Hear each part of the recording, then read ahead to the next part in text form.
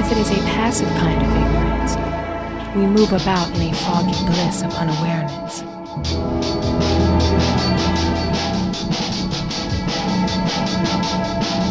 If we make ourselves ignorant, if we actively delude ourselves, then we are making a terrible mistake. We rob ourselves of the clarity of truths. We miss the beauty as well as the full depth and worth of the universe.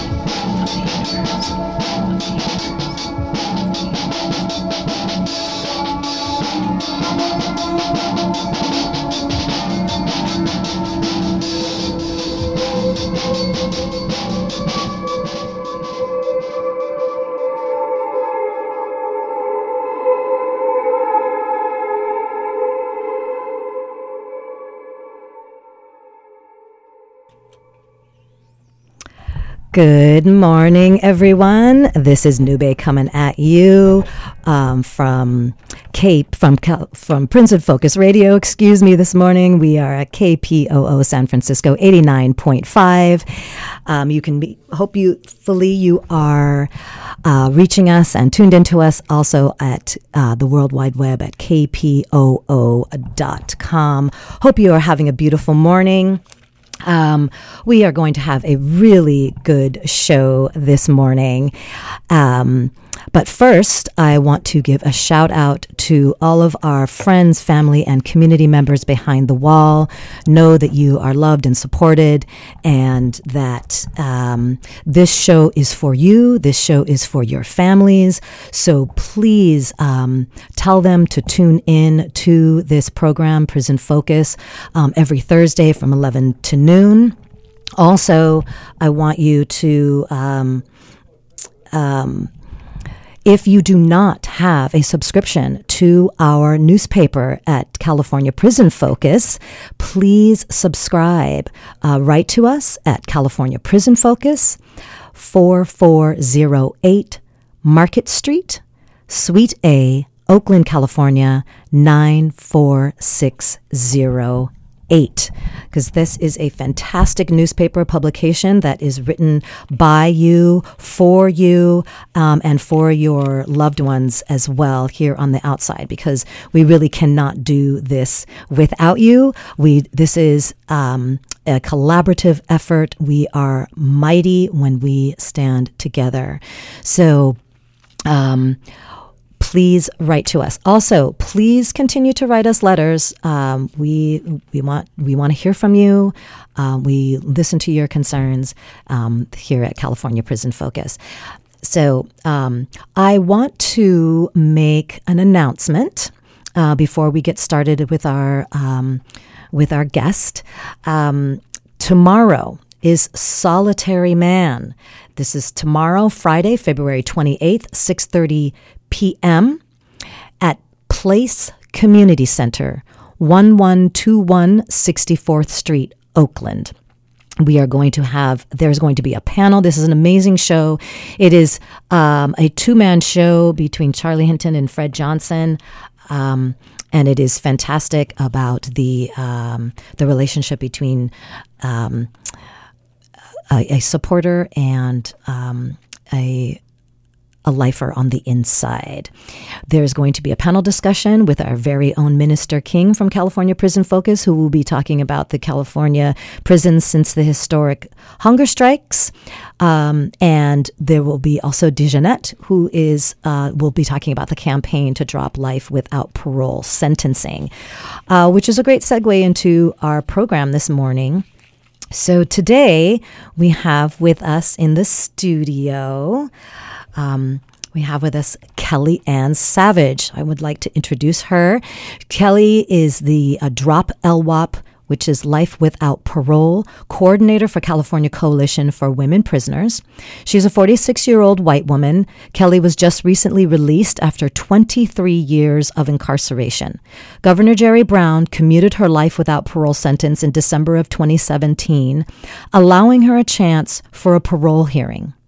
In November 2018, Kelly was finally released. Kelly has experienced the shattering effects of both domestic violence and incarceration. in which she survived the impact on her mind and spirit.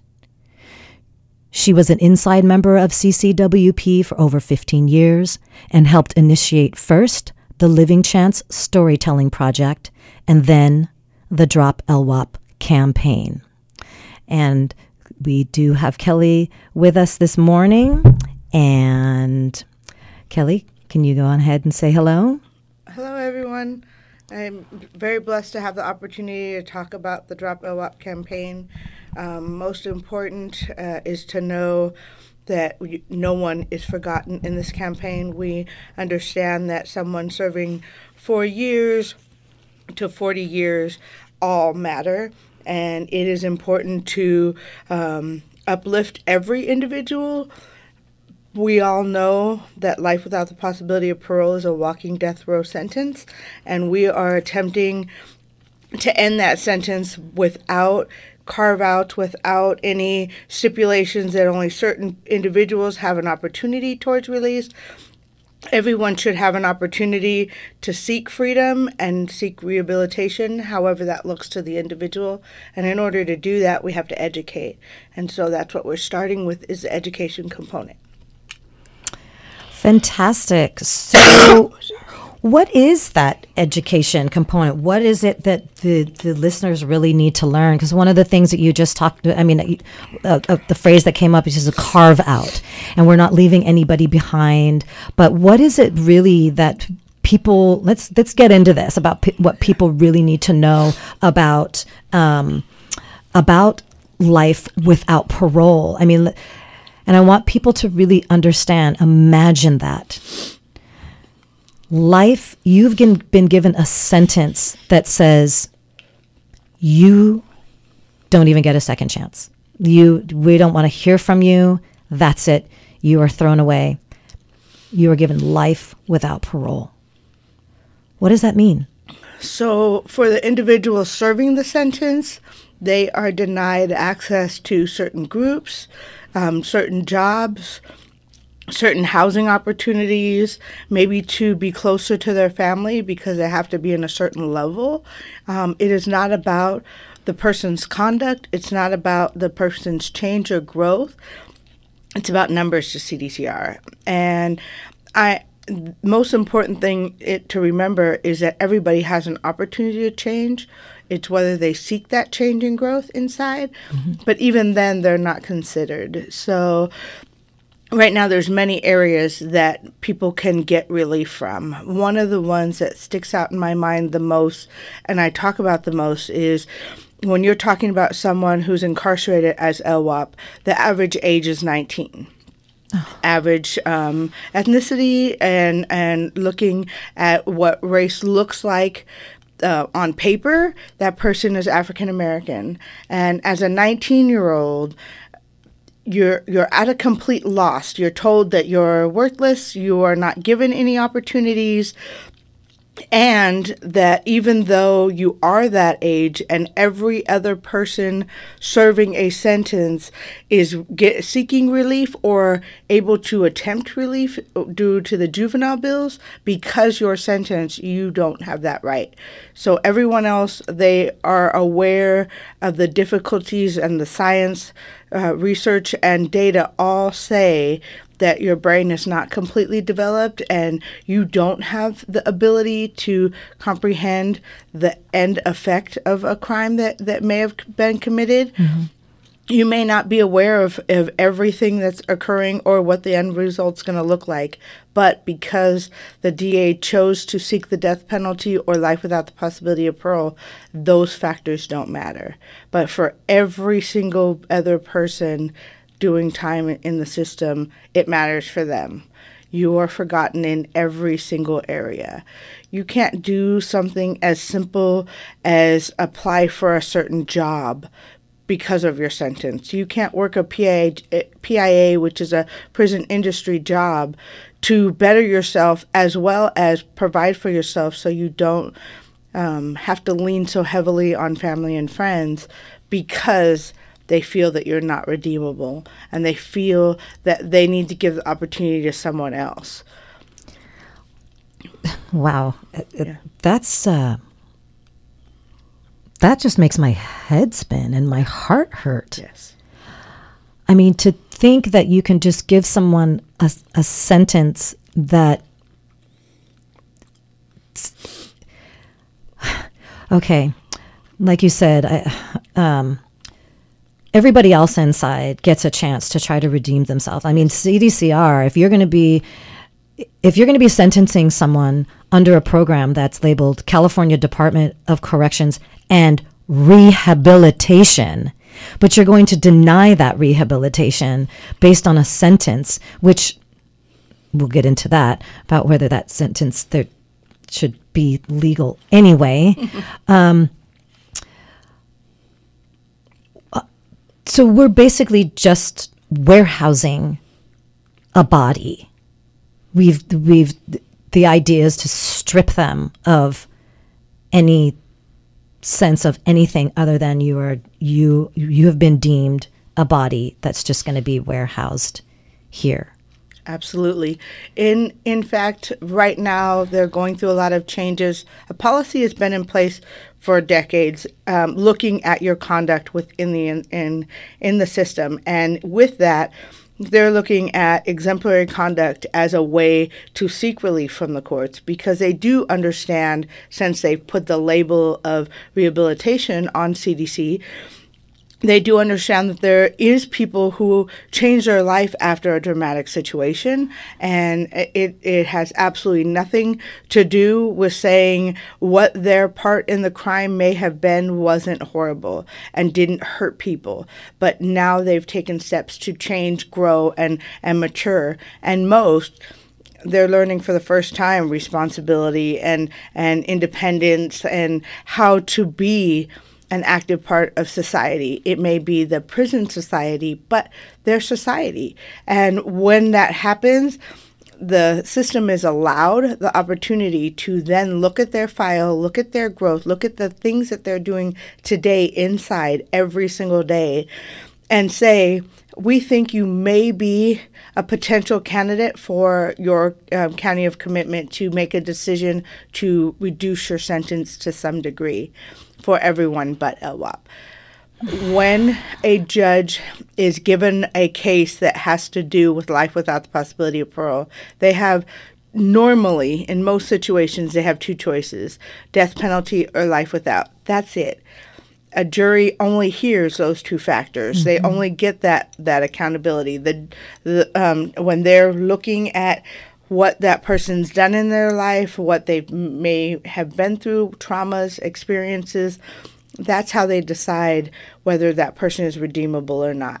Whole separate issue that should be addressed at some point, because that's a heavy weight to put on anyone, to say that whatever is presented at that time by that lawyer is the only factors that affected a person's life shouldn't be legal, but that is what stands today. What people don't understand is that's all the judge has an opportunity for. They can't then reduce a sentence more because their only option is one of two. So if they had an opportunity to say, like everyone else, this person has taken groups, are leader of the groups, they're leading their positions, they're doing the work, and maybe they have some redeeming qualities. If we had that opportunity as an LWOP, you would have a huge reduction in the LWOP population. Right now we have 5,212, I believe, LWOPs serving this sentence, but yet they're the people who are facilitating groups, who are creating the curriculums, who are mentoring and educating the other individuals inside. And so you're good enough to help our institutions, but you're not good enough for release. And that's what they hear on a daily basis. Right. So you're benefiting the system. They'll take you when you're benefiting the system, but when it's something that will benefit you as a human being, then they're denied, continually denied. I was going to ask you about that number. Excuse me. Is that just in California or is that in the nation? Oh, yeah, that's just California. Yeah, I wanted to make that point because I had a feeling that it was, and I needed to get that clear for myself. And I need the listeners, again, come back in, listeners, understand. We are talking 5,000 plus people that the system has deemed throwaways, although they are benefiting the system that's keeping them captive. Kelly, so you spent 23 years of a life without parole sentence. And I would love for you to talk about what that was for you personally. Because I know you left your sisters behind, and I know that you're doing the work on the outside, and we'll talk about that as well. But what does it really mean for a young person? You were 23, right? If I have the math right. So that's still a young person. I have a son who's 20. He's going to be 21. He's at college. He doesn't know anything, right? Yeah. So, and so I would love for you to, if you would, talk about that, what that meant for you to have that sentence. And then we'll kind of move into your commutation and that, if you don't mind. Yeah, no, definitely. So for me, I'm a daughter of an incarcerated mother. So I knew a lot about the system before I entered, unfortunately. She had been in so many different times for so many different numbers that I knew enough about the system to know that lifers weren't going home. At that point, we were lucky to have a 0.5%. And so knowing that I was facing such a harsh sentence, I couldn't allow myself to dive into the depression and the hurt and the true belief that I was unworthy and worthless. And that is what most LWOPs go into the system believing. They're looking at the trauma they have caused to the individuals involved in their crime as well as their own families and the massive effect at the same time being transferred into a place that is absolutely depressing, that is difficult to understand or manage, that doesn't have basic outline of what prison is going to be like. There's no understanding of how to do better and be better unless you seek it out. And so most fall into the trap of not knowing where they are, what they're going to do, or that they have worth. For me, it was different. I knew I was home, and what was I going to do to make that a little bit better? I started to get my voice for the first time in county jail. After 3 years of being there, it was easy for me to say, okay, now I need to get some type of education for myself, whether it was through the law library, through the regular library, just to understand. And doing that, we had nothing in the institutions back then. You had NA and AA, but as someone serving 10 years or more, you couldn't attend those things because you couldn't be out at night. And so you didn't have any support or anyone to talk to. It's not like you can just say, I need to see somebody for mental health. That's really difficult to do, even when you're in a desperate situation, let alone when you're just trying to come to grips with who you are and what life is going to be like for you. And so I knew automatically that it was about creating what wasn't created. And I started to work and support, get education about grief and loss and understanding what that looks like, not only for victims that, we have affected. Most people that are incarcerated, especially in the women's institutions, aren't the perpetrator of the crime. And that's a whole nother level of trauma, abuse, upset, and confusion, because how am I accountable for someone else's behavior? How am I supposed to be psychic and know that they're going to take this next step? Or that my associations will get me into this type of mess. And sadly, that's a lot of the incarcerated individuals. You have a handful of people that can say, I am absolutely made a decision in my rage to make this behavior happen. And so seeing that, I was able to see that there was a need to understand and come to grips with that. So I started at first with a grief curriculum. Me and a roommate friend had taken the steps to educate ourselves on what we needed to do to start groups inside, and then steamrolled into several.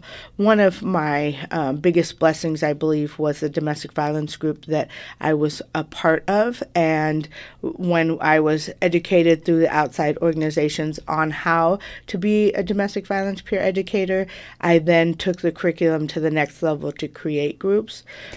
Can I just ask what groups that you had come into contact with, that you were working with on the outside? So we've, from Sacramento, Ripple Effect from San Jose, and Fresno PD came in on several occasions, as well as working with a Native American lady who came and did trauma-based training. So we ended up with 378 hours of domestic violence training, looking at how we can help change the community we lived in and save it from some of that violence, allowing individuals to see that they have the ability to help the people outside, their friends and family who are in situations, and end that cycle. And so with that, we were able to create 4 curriculums that every Monday night, both when the women were at Valley State, and then when we transferred over to CCWF, we now continue it on Monday night, educating people. Start your week off with healing, growth, and change, and betterment. And so we worked with at least 100 people at any given time in several mini groups, looking at what domestic violence looks like, battering its effects, what it looks like to be either that batterer, or how do I keep getting into relationships with individuals that the truth is I allow to treat me a certain kind of way. And looking at incest and rape, the sexual assault, and how that feels and what we can do, and then patterns for changes about boundaries and how to set those, because most families, not that they set out not to teach children boundaries, but the truth is most families don't know how to create that environment and teach young people how to have those boundaries early so they don't allow situations to occur. Because most individuals, you have one of the main things that I tell everyone, you have 5 or 6 people on one crime, and each person is accountable for that one person's act. And so there's a lot of remorse and regret that goes with that, of course, but there's also this overwhelming sense of what could I have possibly done to deserve such a harsh sentence when I wasn't the one that committed the crime. Right. But I am accountable to being with around these associates, for being in that environment, for being there at that time of night or that time or, at that party, whatever those situations may be. It's not about a lack of accountability. It's I should be accountable for my part in the crime. Exactly. And how about just again, I bring this up quite a bit, and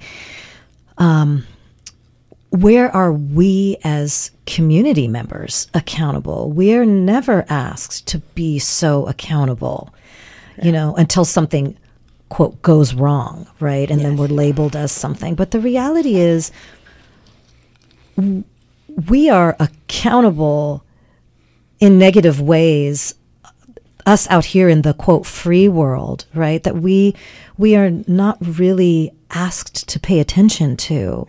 And so I can imagine that, like, on any given day, if I then all of a sudden was accountable for someone else's actions, I would be completely confused. I'm 55 and I would be confused. Yes, I have some years on me now. And so I can say, yeah, I want to be accountable for this, but definitely not for that. And to be working in it, or to be, subject to a system that says otherwise, is something that I think is a also a way of thinking that I hope the listeners are really understanding. Come in close to what Kelly is saying to us about that.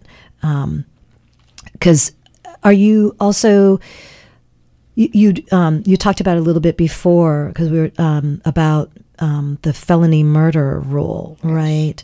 And sometimes when we look at the felony murder rule, we have people in Sacramento today, legislators that we meet with, that say, oh, but that's resolved now, and it's not. You have people going out to court constantly being told, which is a blessing. Please don't get me wrong. It is a blessing that some people are getting an opportunity to be heard. Most LWOPs aren't given that option because certain criteria must take place first to get through the door, and it's a rare, difficult process. There are certain criteria that must have happened at trial. There is no formula for trial. Every judge, DA, makes their own decisions about how they want to prosecute a case. So nothing is uniform. And so someone hears there's a new law that might apply to them, because I know I'm not the direct shooter. No one should be a shooter. Please make that very clear. I understand victims are the utmost importance in that, but if you have one gun, one body, one bullet, and 5 people are prosecuted in the same way, right. And the truth is, in our system, the shooter may have less time than that female co-defendant, which is very difficult, because the first thing they say is they're the masterminds, they're the manipulators, because why are they associating with a man who would do such a crime, which is absolutely unacceptable. That's no different than saying you should have gotten out of that domestic violence situation, you should have left sooner, there was help, you could have gotten it. Right. Those myths create a belief system for the jury that says it's okay to give them the harshest sentence. Right. And even if their sentence is 25 to life, we have children, people that are 17, 18, 21, sitting in prison right now with 205 years. That is an unacceptable sentence for anyone. Absolutely. And we're talking about people where there's certain cases where there is no body. There was a shooting that occurred due to a situation that happened and no one died. Not saying we are so thankful to doctors and medical professionals that save people, but the sentence should meet the crime. And in that, and you have so many people that are doing double life because the gun charges. Guns shouldn't be on the streets. That's a fact. But they shouldn't be prosecuted as if they have multiple bodies because a gun was used. Absolutely. Yeah, we really, so now we are talking about we're really just scratching the surface of so many issues. But again, these are human beings that we're talking about. Yes. And there's definitely a segment of our society that is being unjustly burdened by this idea of crime, who's a criminal, who are the, quote, bad people, right? And we are talking about poor, Black and brown women. And in this case, it's women. We are talking about poor women, right? Yeah. And our society is telling us that somehow you are a kind of an outcast. You're of this particular that you deserve this kind of treatment because you are this way. And again, we have a responsibility out here about what the kind of narrative we are building in our society, in our community. I mean, if we're going to be blaming women in domestic violence cases and telling them that they should have gotten out of that situation, we're really not taking the care that we need for each other. And I feel like This is really a lot of what it comes down to. I mean, a sentence of life without parole says everything about how we're looking at what we're doing. Do we want to punish or do we want to heal? Right? Do we want to create a society where we're caring? Someone giving a 17-year-old 200 years is, we should be outraged by that. Period. And yes, and I know you keep saying, and I'm so grateful that you keep saying that, you want to make sure that you're sensitive to all involved, right? Because people are getting hurt.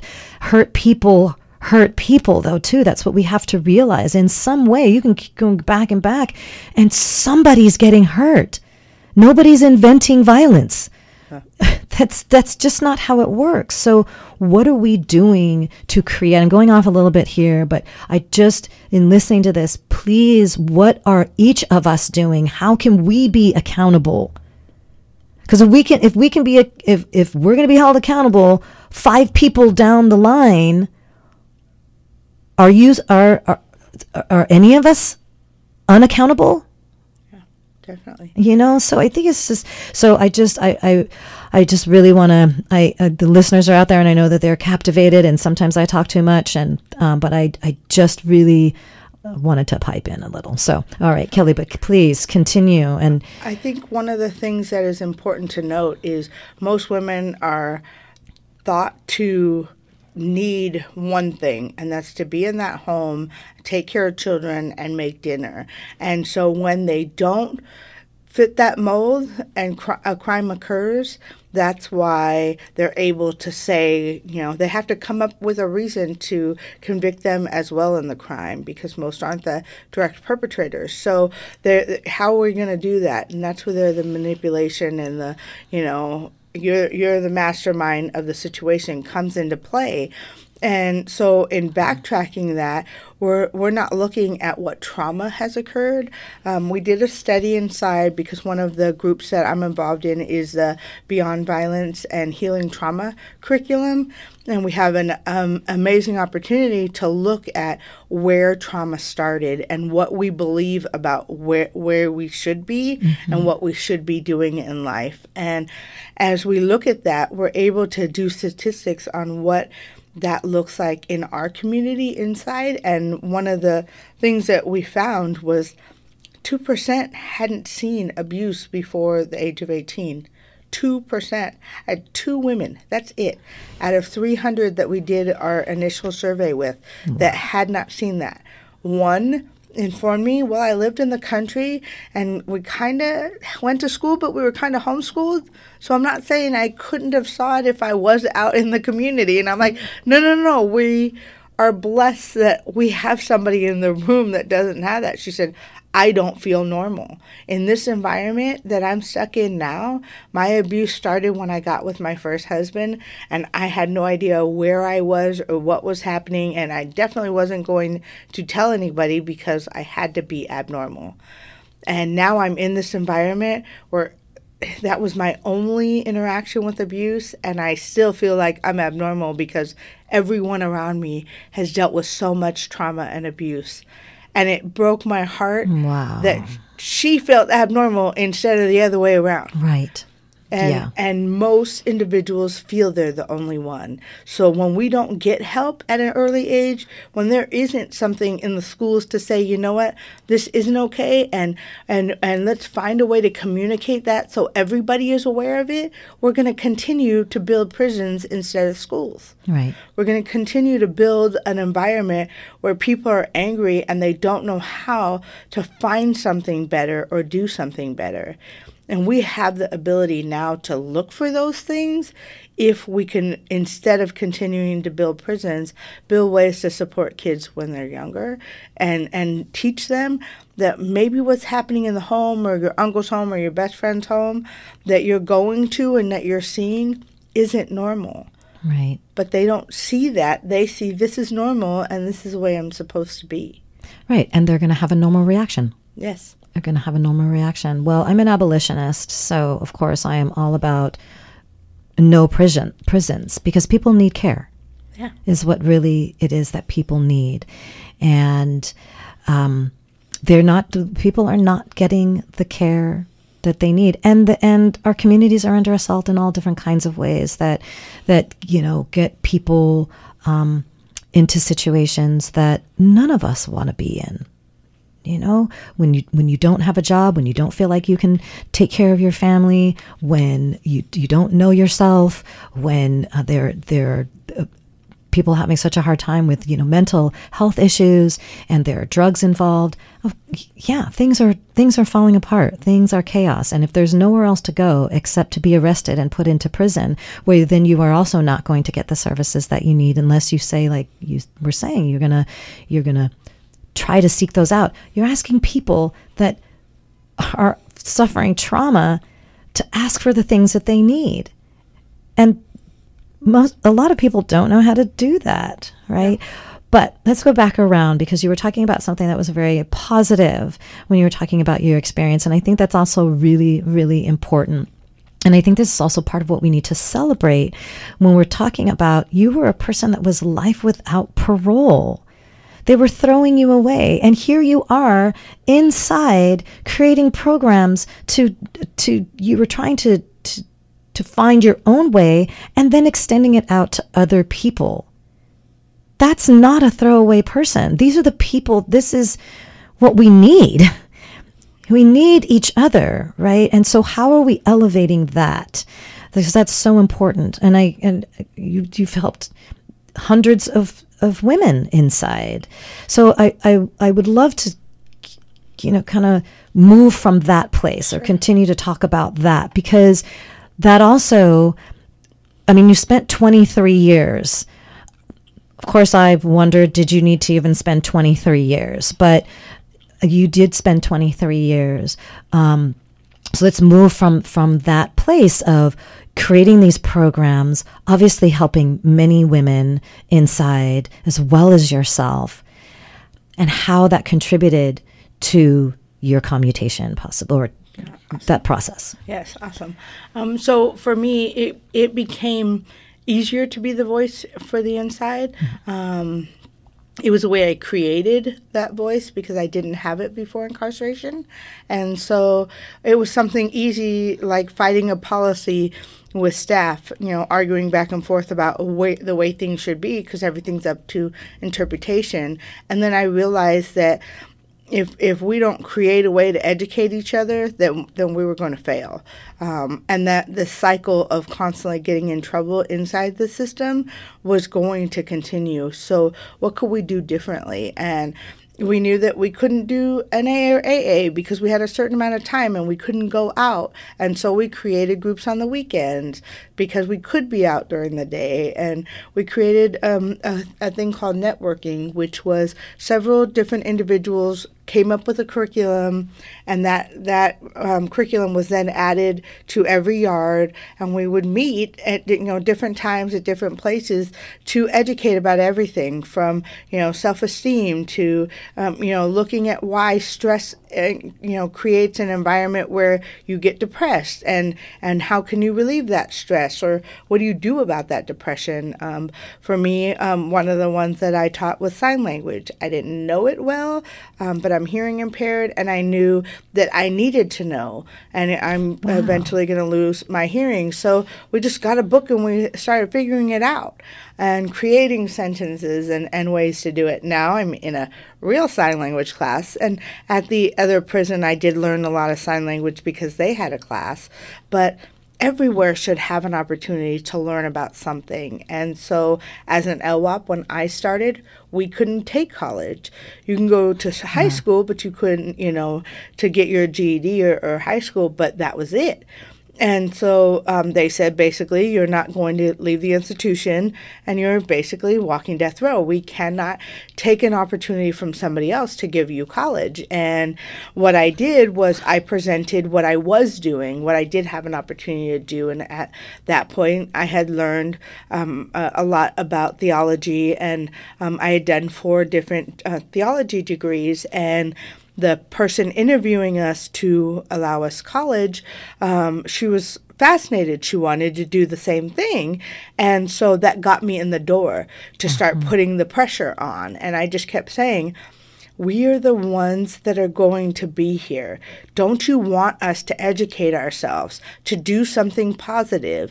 I understand that your grantees aren't willing to allow that. Can we write them a letter and tell them? And these individuals were helping provide books to the institution so that people could go. And we're like, but if our families and we as individuals pay for our books, can't we go? We're not going to cause a hardship. It's a bog waiver. The system is not paying for this. And she agreed finally. Once she started getting her paperwork for the theology degrees, and I had to produce all the documents of things I was working on, then she was willing to listen, and she gave me my first shot. By the year's end, we had 9 other LWOPs in the program as well, and that was in 1 year. I have to hand it to you, girl. That is just so powerful, because y'all that are listening out there cannot see my face, because there's a part of this that also just makes me so angry. And you, obviously you must have pushed through that, because the simple fact of you having to fight through, I'm not a burden on you, that's infuriating. But I'm so impressed that you were able to do that under those circumstances. I mean, you're already being told you're a throwaway because you're an LWOP. You've gone through that. You've this incredible strength of mind. And I know that you're also saying that you're not the only one, right? Not. And I hope the listeners hear this, and I think about what we are paying as taxpayers, which I don't really like putting it in this sense, but this is always the argument, We are paying so much money to have you captured this way and controlled this way. And you're having to fight to say, I want to educate myself, and no, I'm not actually a throwaway. How about all the people that you are going to educate that aren't LWOP? Yes. What about that? They're not providing it. You're fighting to provide for it. So to me, that's just a straight indictment about what this system is doing. They're saying, no, we actually don't want you to be educated. We don't want anybody around here to be educated. Because if you're educated, you might do like Kelly Savage has done and get yourself out of there and others. Yes, definitely. And so thank you. I just had to again, pipe in. Yeah. These folks know. And I think that led to the commutation. I was back and forth in court for many years. I was under the domestic violence law, and back and forth. Court of Appeals kept granting it. My county, of course, was never going to do any movement at all. So I knew there wasn't going to be an opportunity. My lawyers were like, no, we're going to try again, and then maybe we'll try a commutation. And I was lucky enough to have support of California Coalition for Women Prisoners, and Colby Lentz was one of my main supporters, and she kept pushing the lawyers and saying, we have tried everything. We've tried to go to Kamala Harris and do a mediation. Court of Appeals agreed to a mediation, but mediations don't happen in criminal cases, only civil cases. And we've tried all these things, and we've had all the support. Sister Helen Prejean wrote letters to the governor, a personal friend of hers. We tried all these things. And when we finally submitted the commutation, he had just commuted his first little group. Mm-hmm. Literally that weekend, we submitted the Monday after, and within 3 weeks, I was blessed enough to be interviewed. It was really rushed. It was really difficult. And once again, I helped make change because of that. The staff decided he needed to go to shift change. There was no other officers in the entire institution that could take over watching the BPH room. And so I had to leave my hearing 45 minutes into my hearing. Now, this is our only opportunity as LWOPs to have someone listen that we have changed, grown, and made some progress in life. But I did it. I handled it. I just said, this is not acceptable, and made changes for others that they were treated with the respect and dignity that they needed in their hearings, and their interviews, basically. But that's their only opportunity, and we didn't have that. So I kept having doubt, like maybe I didn't do enough. And the second set of commutations were we didn't know it, but were about to take place. And everybody's like, as it happened, everybody's like, that would have been perfect. It was the day before your birthday. That you should have been on that list. And I said, no, I shouldn't have been. I am going to be commuted in December. Now, I said it. Everyone always believed I would go home. I never believed it. I kept saying it and putting it out there in the universe, but I never, ever believed it. I wanted December because that was my brother's birthday. Aww. And so I needed Christmas Eve to be the day that I was commuted. And Kobe and them had come for a legal visit, and so they're like, are you going to be okay? Like, I'm worried about you. And my domestic violence group is called Love, Living Outside Violence Every Day. It's now their group, but I still claim it. Good for you. And so I was supposed to be interviewed by the chief deputy warden to help facilitate new training to happen. And so I leave my legal visit, and of course we're completely slammed down, so nobody's moving anywhere. And my brain's just filled with, I hope somebody's called today. And the officer came and told me that I had to go meet with the chief deputy warden at B program, and I didn't believe for a minute. And I kept saying, Lord, let it be your time, your will, but he better not be calling me at 3:45 on a Friday for this meeting. This better be this. And I didn't believe it until I actually had that moment. My brother was up on a scaffolding. He's an electrician, and he was 60 foot high. And one of the things the warden and the governor does is they allow you to call your loved ones. And so I tell him, and he doesn't even, he's like, awesome. Will you be home tomorrow? I want you home tomorrow. Okay, I'll call you in a minute. Like, he could call me, and hung up. And I'm like, he just hung up on me when I was just, I'm going home. Because he was so overwhelmed. But that was the blessing that happened. And then on the way back, I just kept thinking, I'm completely by myself. It's 5 o'clock at night, so it's count time. And count had just happened. Count had just cleared. And I'm walking back, and I'm thinking, oh, my God, I'm not going to die in prison. And I lose it. Oh, Kelly. Because that's what every single LWOP feels, that they're going to die there. And that's what is intended. And that is not okay. Every single person has the ability to change, grow, and mature. And the only way to give them that dignity back is to re-look at what the sentencing laws look like, how people are sentenced, why they're sentenced that way, who's accountable for what in a crime, and stop looking at if somebody is redeemable when they go to board, but look at how they can change, grow, and mature before they're sentenced. When someone is going to board, they're looking at what happened in their childhood and why they make the decisions they make and where they are. If they did that before sentencing, we would not have the type of sentencing we have today. We would not have a person sitting in prison for decades saying, but I've made all these changes, and one stupid decision to get behind the wheel or have road rage at somebody cutting me off and risking my child in the car, and I make a stupid decision behind that. Now I have the rest of my life that I'm paying for, and every single person around me is paying for as well.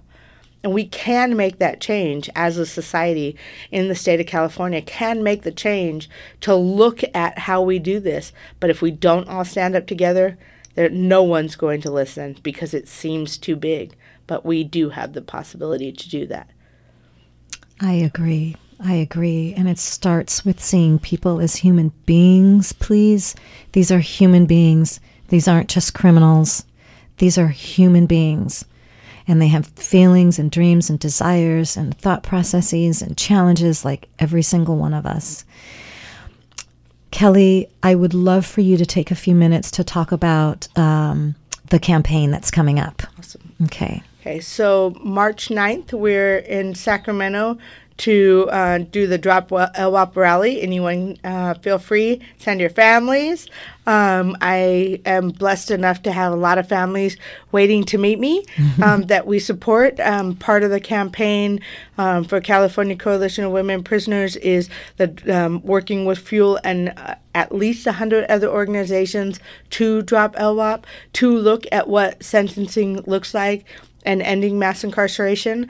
In order to do that, we have to lift up everybody's voice, not just a few.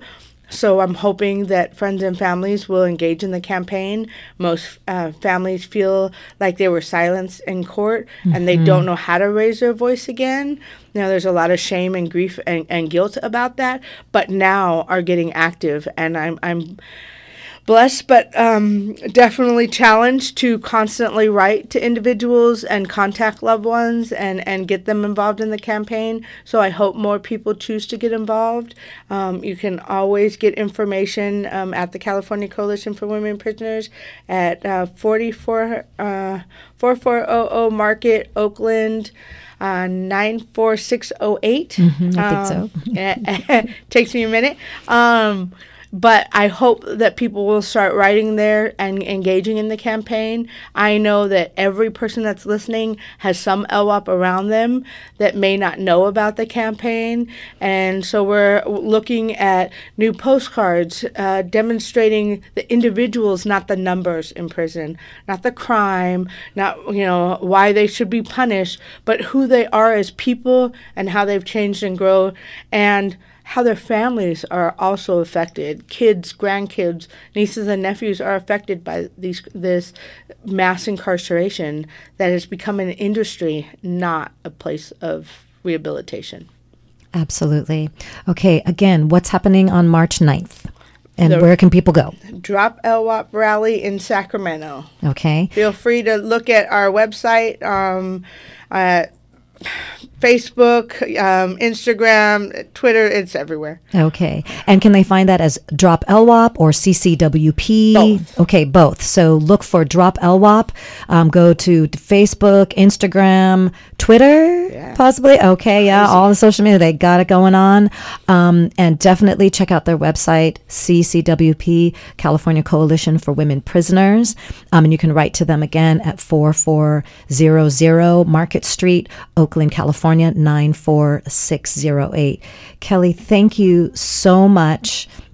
This has been amazing, and I would love to have you back. I feel like there's just always so much more to talk about, but I wanted to have you on definitely before before the event. And also, Dejanette, who's also with California Coalition for Women's Prisoners, will be on the panel of the Solitary Man, which I mentioned at the beginning of the show. We are going to end the show today. I want to introduce to you a woman who is, there is an event that is a protest event that's going to be happening at on Monday, and I want to make sure that you hear from her. Her name is Dee. Deanna Cruz is a family advocate with a loved one incarcerated at Correctional Training Facility in Soledad, California. And she's been organizing protests across the state with other family members and organizations such as Silicon Valley Debug, Youth Justice Coalition, Prison Advocacy Network, and Incarcerated Workers Organizing Committee. To bring about awareness of the violence CDC small r has been creating across the state. And this is her talking about her the event that's going to be happening. This call is now being recorded. Hi, this is Dee. Okay, give me one more second because I realize I need to put this on speaker so you can actually hear her. Family members have united along with several organizations to attempt to stop the set-up violence CDCR has created inside California state prisons. Beginning mid-year 2018, CDCR began the forced integration of the general population and sensitive needs yard population, previously known as protective custody, with a new program called Non-Designated Programming Facilities, or NDPF. This merge has caused major disturbances in the lower level prisons, including rioting, stabbings, slashings, beatings, and much, much more. Our loved ones inside the walls are not only being injured by the other classification of individuals, but they are being injured by staff themselves when they use their so-called non-lethal weapons. They're using such weapons and using them in a lethal way by shooting our loved ones in the face at close range, causing major injuries. CDCR has also been causing major violence in the Central Valley State Prison since late 2018 with the so-called incremental releases, or IRs. Incremental releases are the integration of known enemies in the Central Valley State prisons, most specifically Correctional Training Facility, Pleasant Valley State Prison, and Corcoran State Prison. Both integrations, NDPF and incremental releases, are causing extreme amount of violence, and therefore we as family members are calling them gladiator fights. CDCR is knowingly and intentionally placing our loved ones in hostile, violent environments, which leads to violence and in turn lead to long-term lockdown environments. Lockdowns have been present at these three facilities since late 2018. CTF in Soledad was on lockdown for 7 months and is already going on 6 months. Corcoran State Prison was on lockdown for 9 months and they're on lockdown again right now. Our loved ones are on survival mode right now. After the violence occurred, some have been written up, sent to the hole, lost parole dates, and been sent to the DA for additional charges of attempted murder. Both these integrations defeat the point of rehabilitation in CDCR. CDCR needs to keep populations separated when warranted for the safety and security of our loved ones. So on March 2nd, 2020, at the state capitol at 2:30 p.m. in room 437, CDCR will be present for their first budget hearing, and Secretary Ralph Diaz will be present. The budget hearing will mainly be in regards to prison closure and staff misconduct. Family members are simply going to state that CDCR is justifying their increase in budget because of the violence they are creating. In regards to prison closures, the violence that's being created by CDCR is actually keeping our loved ones in prison longer due to loss of good time credits, write-ups, no programming, and additional prison terms. Staff misconduct, well, where do I begin? CDCR has been falsifying documents, retaliating against families, injuring our loved ones, and much, much more. The budget hearing is a time to show legislators not only about the violence, but an urgency to stop the violence in regards to the integration of NDPF and incremental releases. Please help our incarcerated loved ones. Give them a voice on March 2nd, 2020 at the state capitol. CDCR attempts to silence them, but the families have given them a voice, the voice they deserve. They need us. They need you. Please come and support. Okay, folks. So that was Dee, and she was letting us know about the event or the protest that's happening. So please join them. Again, that is March 2nd, 2020 at 2:30 p.m. in room 437 at the state capitol. I want to thank you for joining me this morning. Stay beautiful, stay strong, and please do what you can to be in uplifting the humanity of yourself and those around you. Never, ever lose your humanity. And again, I've always been wanting to play this song by India Arie, and let's see if I can actually get it going this time. And it looks like she really doesn't want me to play this song, which I find so interesting. Okay, so we're going to go with Judith Hill. All right, here we go.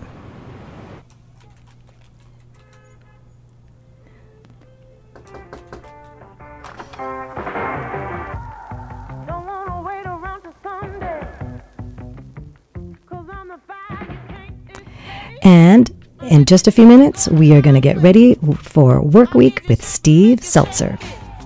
Have a great week.